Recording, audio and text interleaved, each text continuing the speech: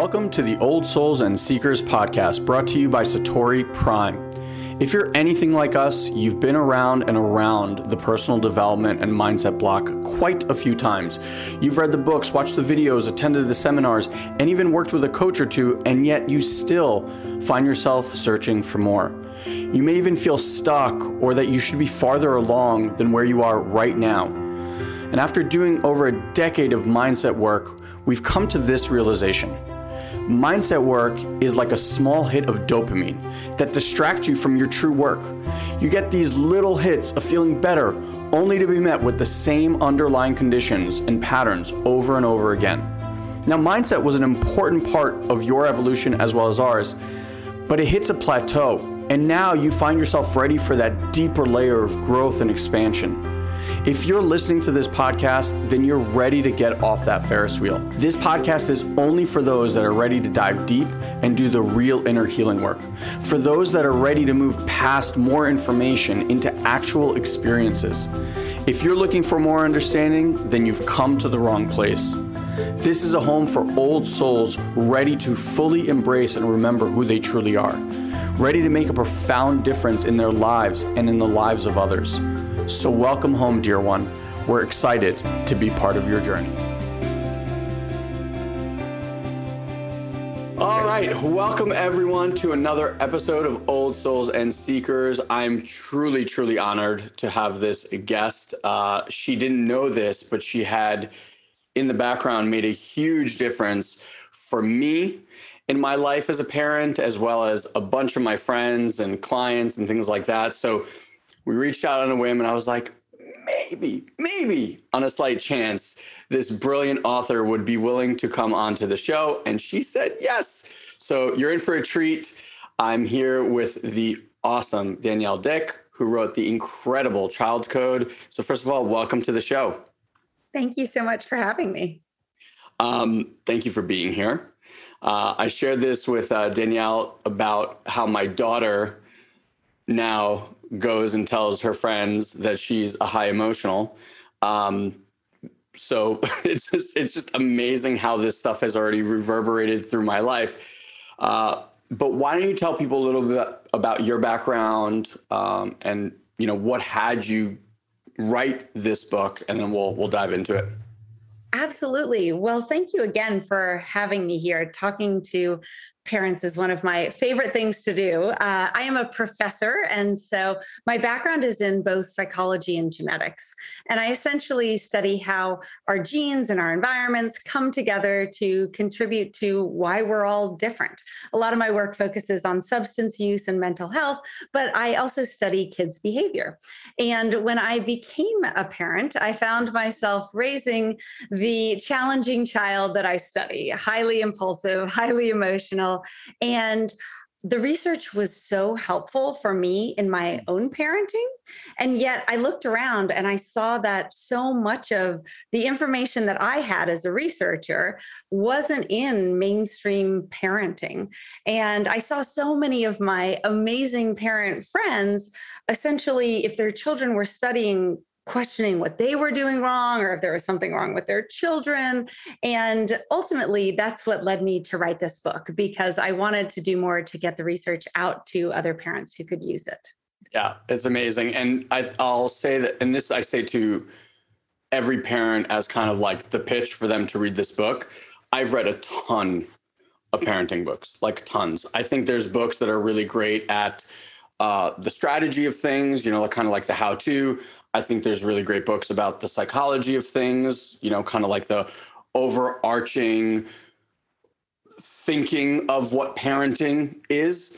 Having said that, I don't know that there's ever been a book that I've read that marries genetics to child raising. And one of the things that I've noticed, even from coaching lots of parents, is I don't know, and I'm going to say this more to moms. I think dads just naturally think that like they kick ass at it, but I don't know that I've ever met a mom who you would ask, like, rate yourself as a mom from 1 to 10.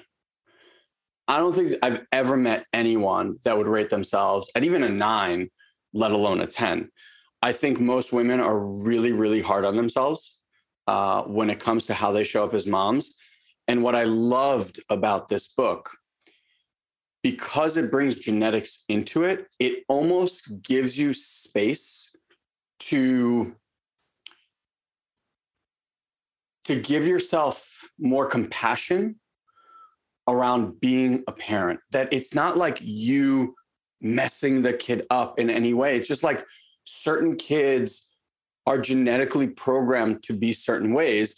And I think knowing that, A, is just a huge relief, but B, you actually go into how to be with them and what makes them unique, and how to create a safe place for this child to grow up. So I think the best place to start is for you just to share a little bit about the 3 E's and kind of how you've broken down the genetics of it.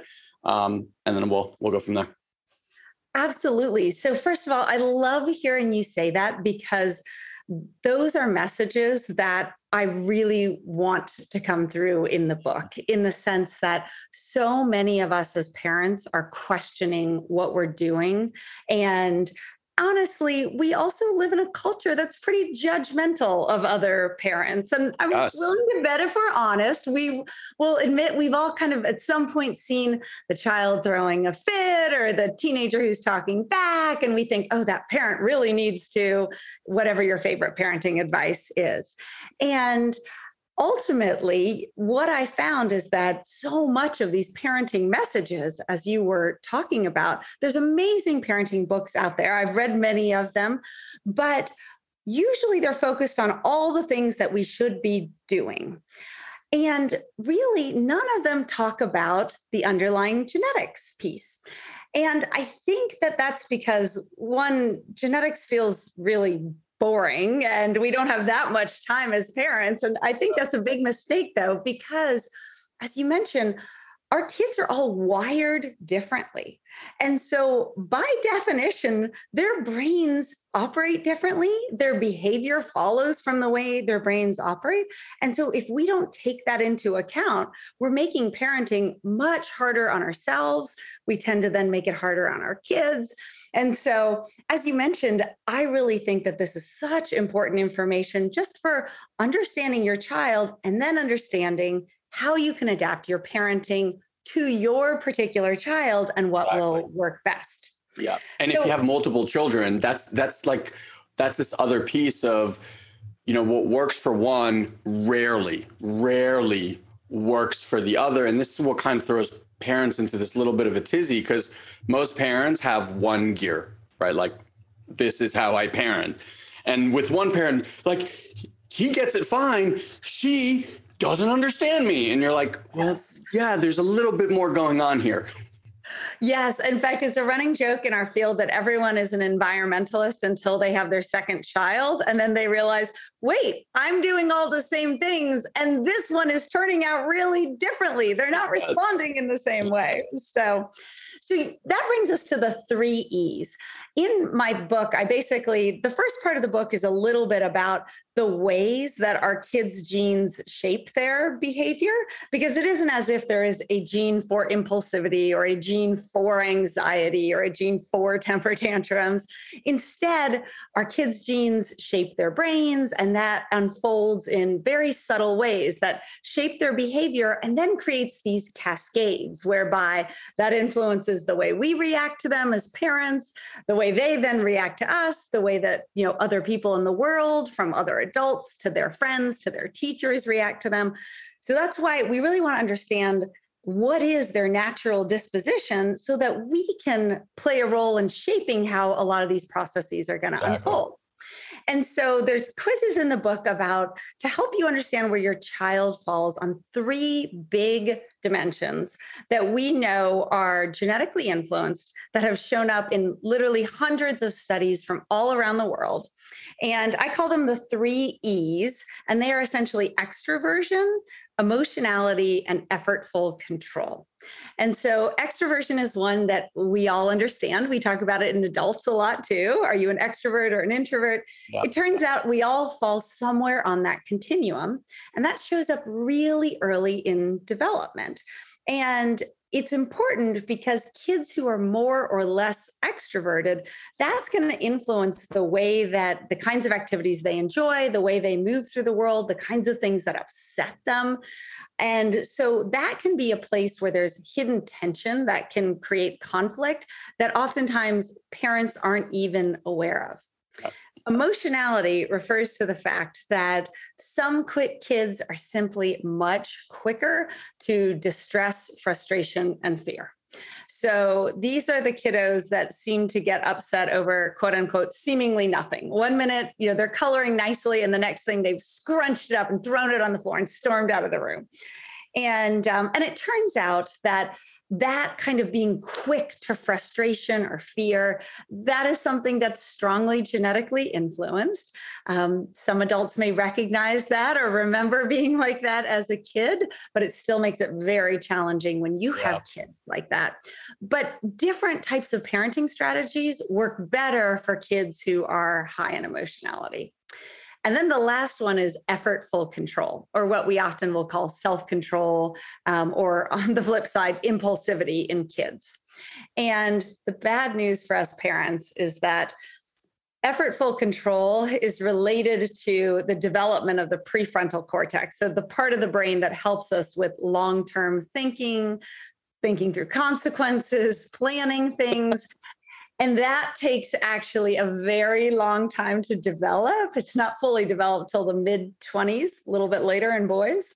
And in fact, so all kids tend to get better at this as they get older, or conversely, struggle with it a little bit as they're younger. Can be too. Yeah. But some kids are just wired to be more impulsive, more programmed toward the here and now. They're excited about what they're doing at the moment. They're not as good at following instructions or coming when you call them or stopping when you ask them to stop something. And so there's techniques that you can work with your child if you have a child who is higher on impulsivity to help them kind of keep some of the good things that come with being inquisitive and wanting to try new things and being exploratory, but curbing some of the downsides that can be associated with that. Yeah. So the first one I think that comes to mind is I remember this great example that you shared in the book of your son, and you're an extrovert and he is not.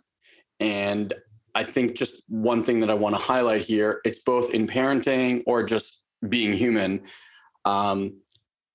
It's very difficult for us to see and understand that there are people that respond to the world differently than we respond to the world. Like, we can only kind of see the world through our lens, and we just expect that everyone kind of has the same feelings and ideas and things like that. And so it puts us in this weird situations where you had shared this beautiful story about your son, and you were very excited to go to this park, and he threw an absolute fit. Like, he did not want to go, and throwing shoes and all this kind of stuff, which again, I know like many, many parents go through. So maybe it would be wise for us to kind of like break down a little bit about each of the 3 E's, just to give people a concept. Because I know for me, hearing these stories, first of all, it was like, holy shit, I'm not alone. And then the other part was like, oh, this is why, because I'm perceiving the world through this. And to me, what they're doing just absolutely does not make sense. Yes. And that is such a key piece, which is that, of course, it's not just our kids who have genetically influenced dispositions. It's us as well. And you're absolutely right that our default is to assume that other people's brains work the way that ours do.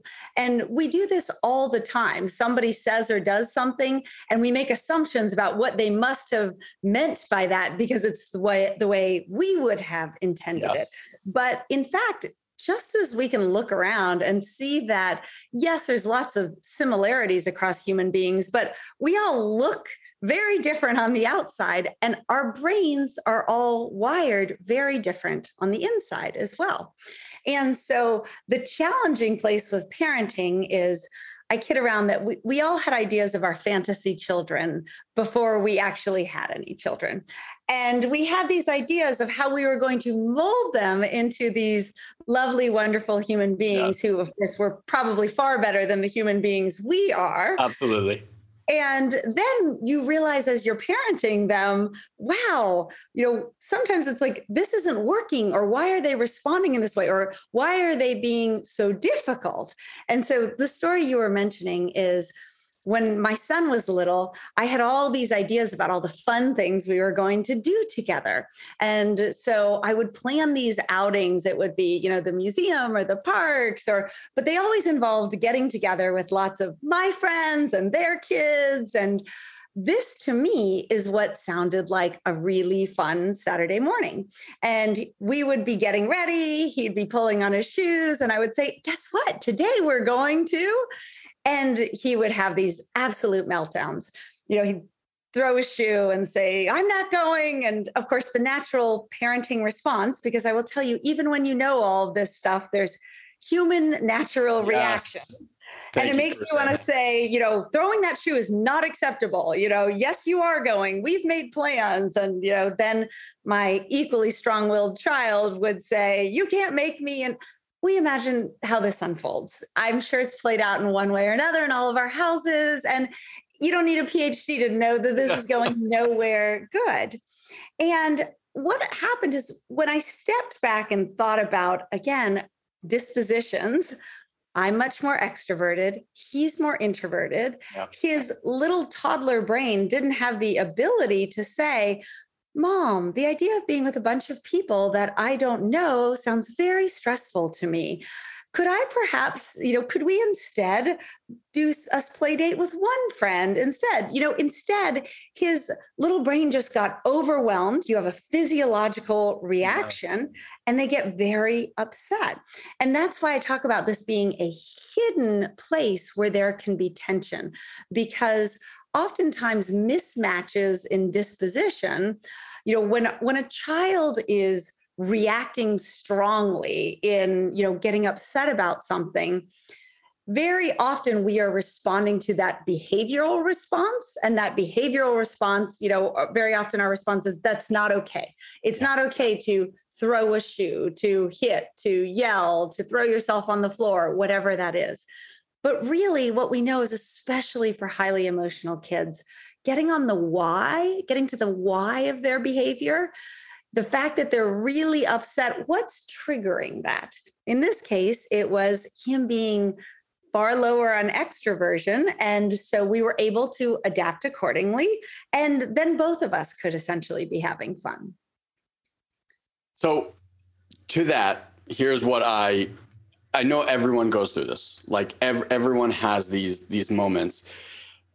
There were things in the book of like having these conversations, obviously age appropriate conversations that brought curiosity to the conversation. So in that moment, it's like, because again, you know this stuff really well. And some parents are like, well, I'm not that aware, but I think we can all kind of sense, like from our kids, extrovert, introvert, right? And if your kid is introverted and you're trying to take them to these places and you're having these responses, it really could be a conversation to actually ask, like, would you feel more comfortable about this? And I remember you had mentioned things about like scheduling things in advance, where it's like, they were part of the creation of the process. So they can kind of like ease their way into the ideas of these things.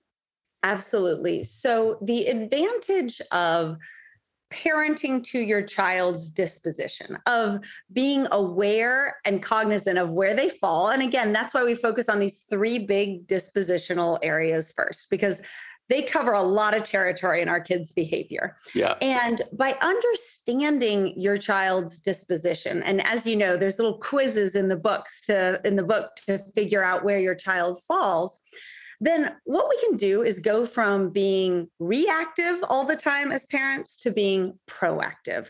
We have so much on our minds. We can't do it all. And we don't have to be worrying about it all. By essentially understanding your kid's disposition, what you can do is focus on what do children with this particular style, these temperamental traits, what is most important to work on for this child? What strategies work best? And as you mentioned, I then kind of walk through, okay, for kids with this disposition, here are things to focus on. So when it comes to kids who are more or less extroverted, well, they need different things from their parents. So for example, kids who are more extroverted, they tend to, they want more attention from their parents. They want more feedback. They want you to essentially be paying attention. It's the look at me kind of piece. Yes. Well, if you are also an extroverted parent, you might do that naturally. Oh my gosh, look at you up on the monkey bars. That's amazing. Wow, look at you running so fast. If you are a parent who's lower on extroversion, or maybe grew up in a family that was not so vocal, that can feel so strange and out of place to you. But what message that might inadvertently give your child is, gosh, my parent doesn't care about me. They don't seem to be paying attention, because kids who are higher on that crave much more feedback and kind of verbal responses from their parents. So that's an example on the other extreme. So by understanding where your child falls, you can essentially figure out, okay, here are the things that I need to be focusing on that are most important for this child. Yeah. And I just want to point out that it's not an on-off switch for any of these. It really is like a spectrum. And you can really kind of see where people fall on the spectrum, because and you also have tests in there for parents and how we parent. So that we can get to maybe later. But yeah, it really is this spectrum. And, for high emotion, which is kind of the next one, there was a story in the book that, I don't know, it like kind of rocked me to my core. The one where you took them to the doctor's office to get the shot. Yes. And I'll kind of say it quickly because I want to get to the note piece, but like he freaks out. You guys try the be cute method. It doesn't work. He's a no. Then it's like the consequence method. It's like, oh no, then it's like if you do this, we'll get you a cupcake, or, like the reward method, and that doesn't work. And then it's like consequences, because like we're here and you have to, blah, blah. And I love that you went through all the methods, and I was like, yep, check. Oh, yes. Yep, check. Yep, check. And obviously it ended up with like nurses having to hold him down and him getting shots and all this kind of stuff. But the crux of the story that got to me was not that, because that I could envision, I could see, maybe it wasn't the doctor's office, but it was like, I can so see my daughter as you were sharing the story. The crux was when you guys both came home and you basically said like, I went to my room to cry and he went to his room to cry. Yes. And then from there, just share, because the next piece was like, oh my God. So we were both fairly traumatized by this doctor's visit, as you mentioned. And I'm in my room and he slips this little note under the door. And I've kept it to this day because it's written in, his little kindergarten, first grade kind of handwriting with all of its mistakes and whatnot. And it basically was saying, Mom, I'm so sorry for what happened at the doctor's office. He had to get his throat swabbed with a long Q-tip. And he was saying, I was scared because the last time some cotton got caught on my throat. And again, he's easily distressed. And the idea of this was just so distressing to him that he reacted by saying, absolutely not. And it created this massive scene. And basically, at the end of the note, he said, I'm so sorry. Can you forgive me, with a little yes, no checkbox? And from my place of having been so upset and frustrated with him and candidly embarrassed when you are at the doctor's office and, the entire team of people is holding down your child who's, pushing the chairs over and whatnot. And you realize this was not a child who was trying to misbehave, right? This was a child who was so upset, it frightened him as well. And then his reaction was to be afraid that he'd also lost my love. And that just reminded me, for those of us who have kids who are highly emotional, because often it's hard for us on parents. It can evoke not the best parts of us. And, it is a natural reaction sometimes to want to clamp down on, stop this right now if they're tipping over chairs or, sweeping items off the shelf at the grocery store or whatnot. But these are kids who often their reactions scare them as well, too. What they really need is our love, our empathy, and for us to help teach them skills to manage those strong emotions. And so, yes, that's high emotional children is one of the places where it's one of the characteristics that parents tend to find most challenging for good reason. But the good news is that there are strategies that work better. And I think understanding those and knowing that you have them in your toolbox, they certainly don't change that child's natural disposition overnight.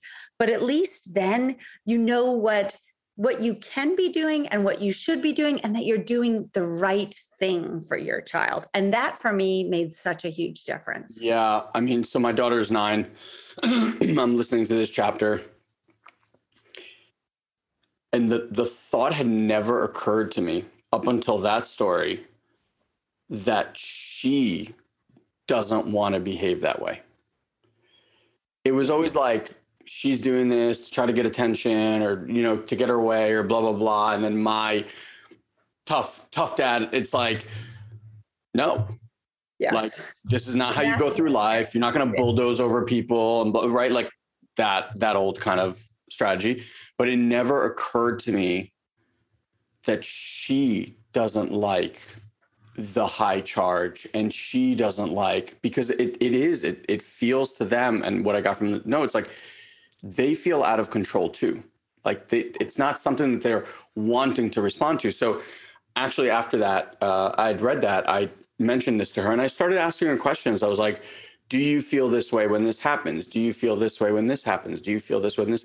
And we ended up listening to this chapter together. So that, and I would pause and I'd be like, is this accurate for you? And she's like, yeah, this is very accurate for me. And I was like, holy crap, this is amazing knowledge to know about your little one.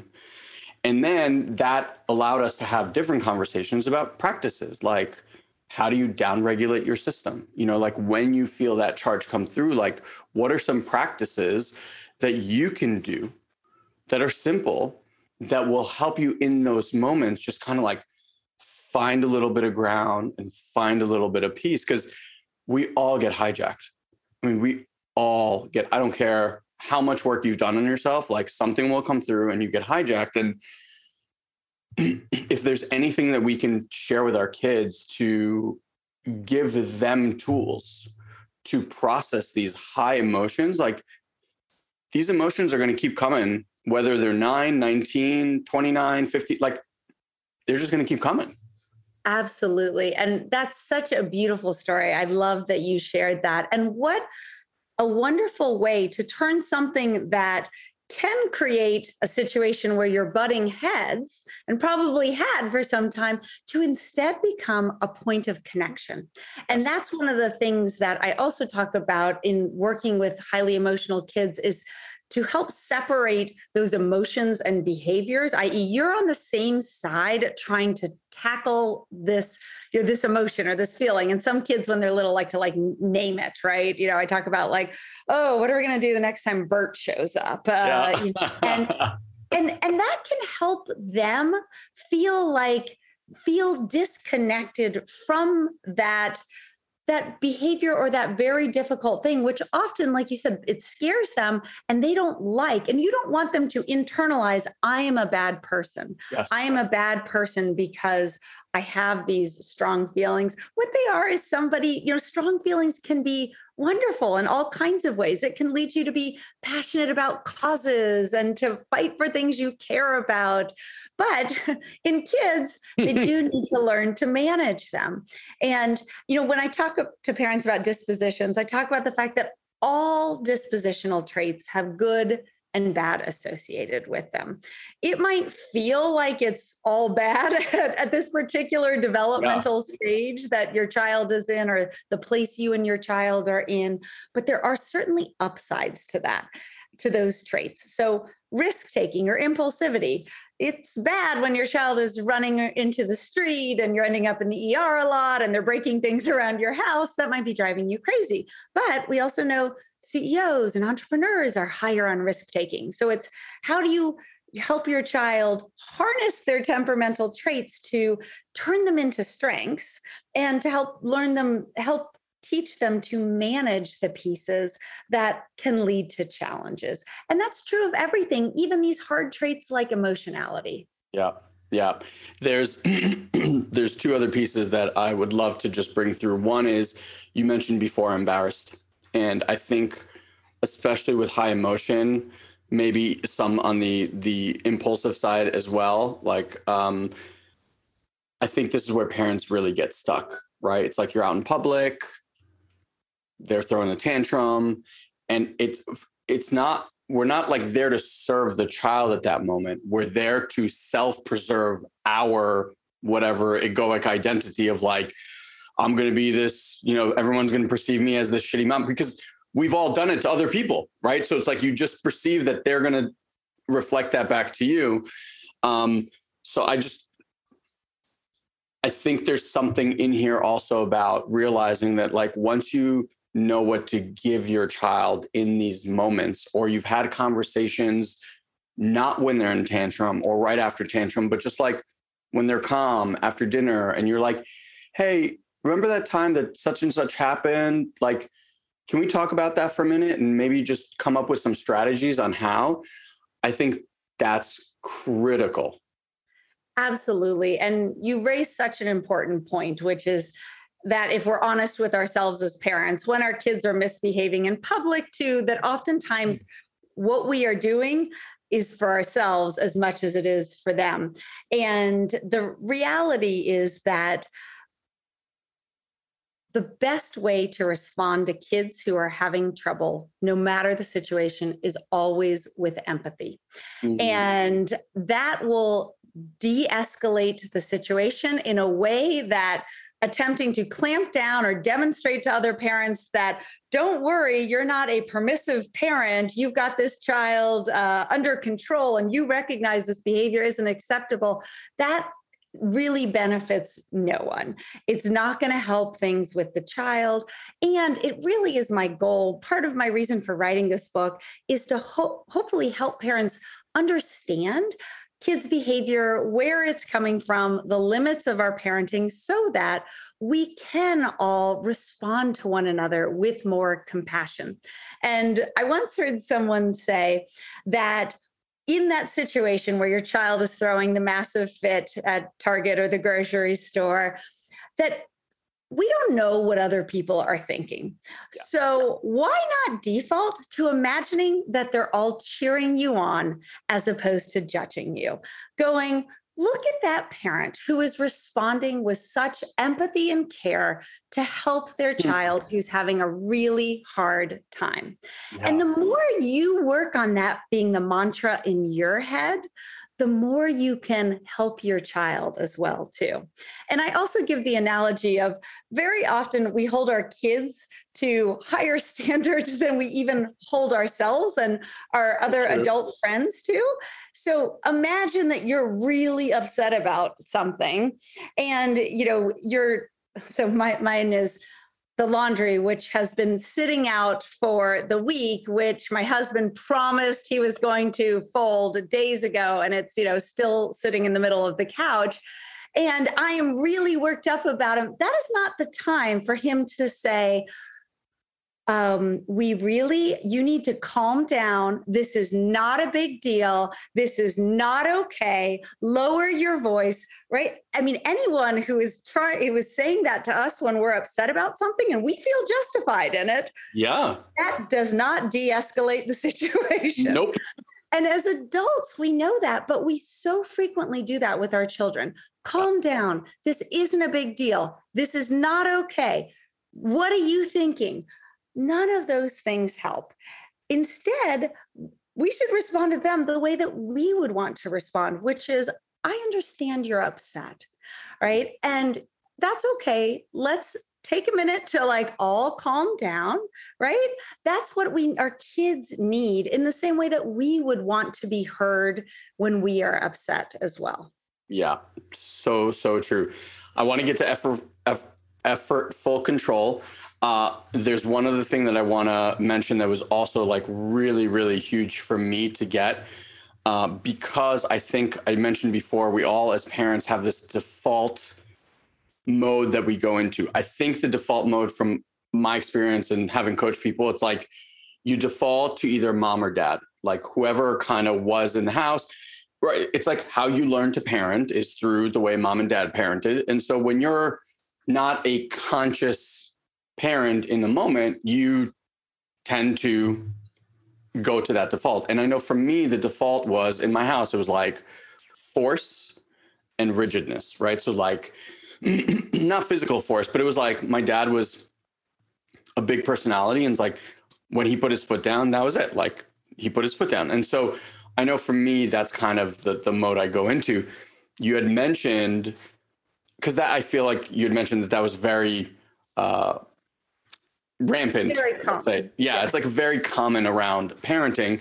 But you also had mentioned why that is. And that to me was oh man, I get that. So I think that's a really cool piece for people to maybe hear is, you didn't even choose this style of parenting. It was almost thrown at us. Yes. So going to consequences is a way that many of us were raised, and that many people subscribe to that being the way that you need to teach children to behave, i.e. the idea of, I am the parent, you are the child, I said so, these are the rules, you need to follow them. And if you don't, there will be consequences. Yep. And on many levels, that's not an unreasonable, it doesn't feel like an unreasonable thing. And it's the way many of us were raised, and that we then default to with our children. But where that actually comes from, as you were alluding to, and I was surprised when I learned this in my clinical classes years ago too, it dates back to the days when men were responsible and could be held legally accountable for their women and children. And so they were allowed to use whatever means necessary to keep their women, children, and animals in line. And our views on relationships between partners, right, between men and women, have obviously changed dramatically. And, of course, what we know is that way of thinking that, you follow my rules or else I will punish you, it led to the abuse of many women, many children. Yes. Now, of course, we have very different ideas of relationships between men and women. But this idea that we have to punish our children for misbehaving, that is sort of the default. Interestingly, that has not evolved. Our thinking of our relationships between parents and children has not evolved in the way that it has with our, thinking about the relationships between men and women. And so I think when you hear that, it's important to step back and think where does that default come from? Wow, that's what it dates back to. That's why it's so ingrained in us. Yeah. And the other irony is that it also doesn't work, as we've talked about. Exactly. So not only is it not good for all kinds of reasons, it's also not effective. And so if you want to parent with science on your side, which, by the way, occasionally when you have that nosy person who does feel the need to give you their parenting views in the grocery store or whatnot about, well, you really need to, show that child that that's not okay. Yeah. My default response, and it's good to have one, is always, I appreciate you're trying to help. I parent with science on my side. And that's what I go to. I choose to use parenting strategies that actually work. Yeah. And what we know actually works is responding to kids with empathy when they are upset, and then looking at what are the triggers of this behavior, and then helping identify solutions and teach them the skills to manage those emotions, not in the moment, right? No one, when we're upset, that's not a teachable moment for any of us. Yeah, you took the words out of my mouth. It's like, look, I mean, kids are going to behave the way they behave at different times. We also throw tantrums just because we're older, like plenty of adults throwing tantrums left and right, right? So no one can talk to you when you're in a tantrum, just like you can't talk to a kid in a tantrum. It's in the moments of peace and calm in the house, like maybe during your bedtime routine, you can kind of like relive things. Maybe that didn't even happen that day, but like a week ago, something happened, and just get curious. Like, I think people undersell how smart these children are, right? They're human, having their own human experiences.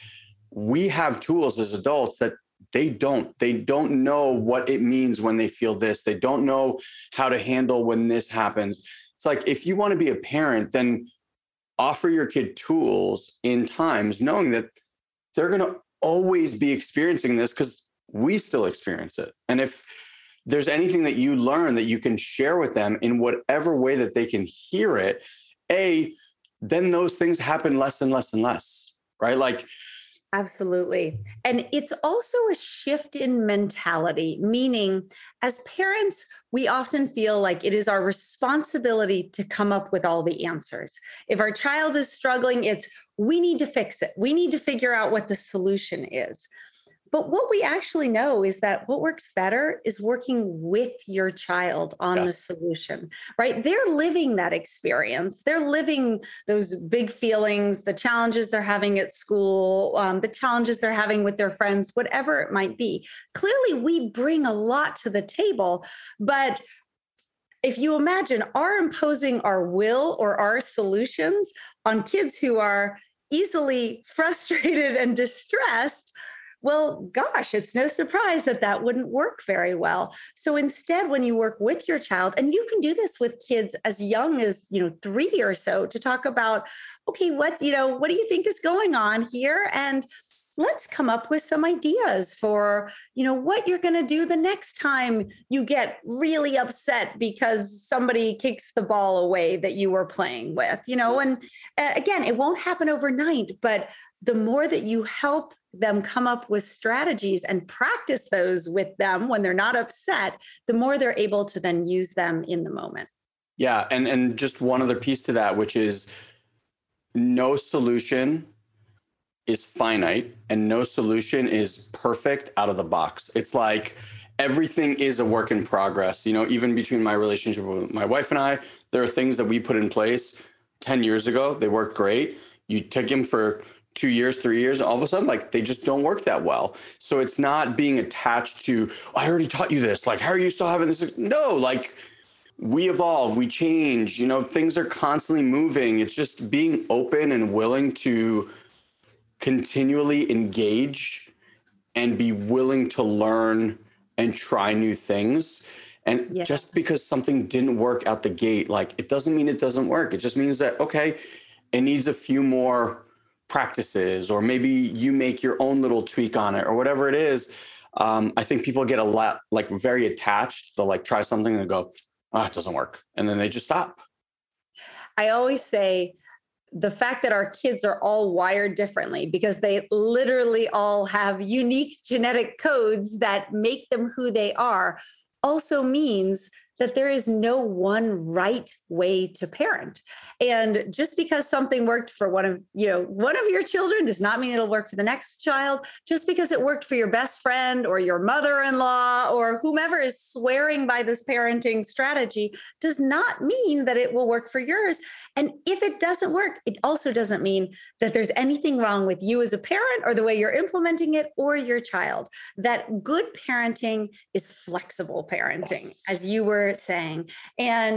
But it also, by understanding their dispositions, you can get a sense of what is more likely to work, and you can start there, essentially. Exactly. And I think that's why this book is so brilliant, because it spells out, and I mean, Danielle just such a good job of both sharing like her life experience, other people's life experience. We didn't even get to talk about effortful control yet, and how you came up with these studies and like the whole twins thing. Like the way that you came to all this information is also really fascinating.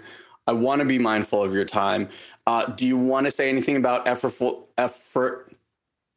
control? Wow, that's a tough word to just spit out of my mouth. That's like a mouthful. Isn't it? There's like 4 times I tried to say it and I couldn't say it. That's why I abbreviate them to X, M, and F for extroversion, emotionality. So we can talk about high F or low F kids, the ones who are high on effortful control and the ones who are low on effortful control or more impulsive, because I've had one of those as well too. I'll say that, there are certainly strategies that you can put in place and work with your child to build their effortful control. But the other piece I think is that's, important to remember is that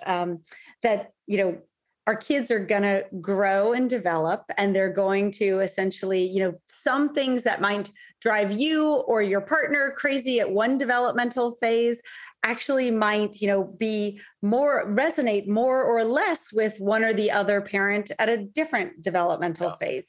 So, if you're struggling with your children, I always say, hang in there. Remember, parenting is a marathon, not a sprint. But when you understand your child's disposition, it does allow you to get an idea of what's going on as your child is growing and what kinds of things you can help your child on so that they can essentially become the best version of themselves. Yeah. And I'll just leave this. I think parenting from a peaceful place, parenting from a place where you're not beating yourself up consistently for not being good enough or not showing up enough. Just my 2 cents about it. If you care enough to listen to podcasts like this, and if you care enough to read books like this, you're already farther along than probably 90% of parents out there, right? Like most parents are like, this is how I parent.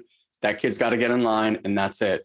So for those of you that are engaged in these conversations and interested in reading books like this, like the amount that you care for this child already speaks louder than a lot of the things. Like we're all going to do things that are going to, mess them up and send them to therapy this way or that way. So loving on them and trying to be the best parent that you can is really, really makes a big difference. And this book, I think, is an absolute must if this is an area of life that you really, really care about. I listened to the audiobook.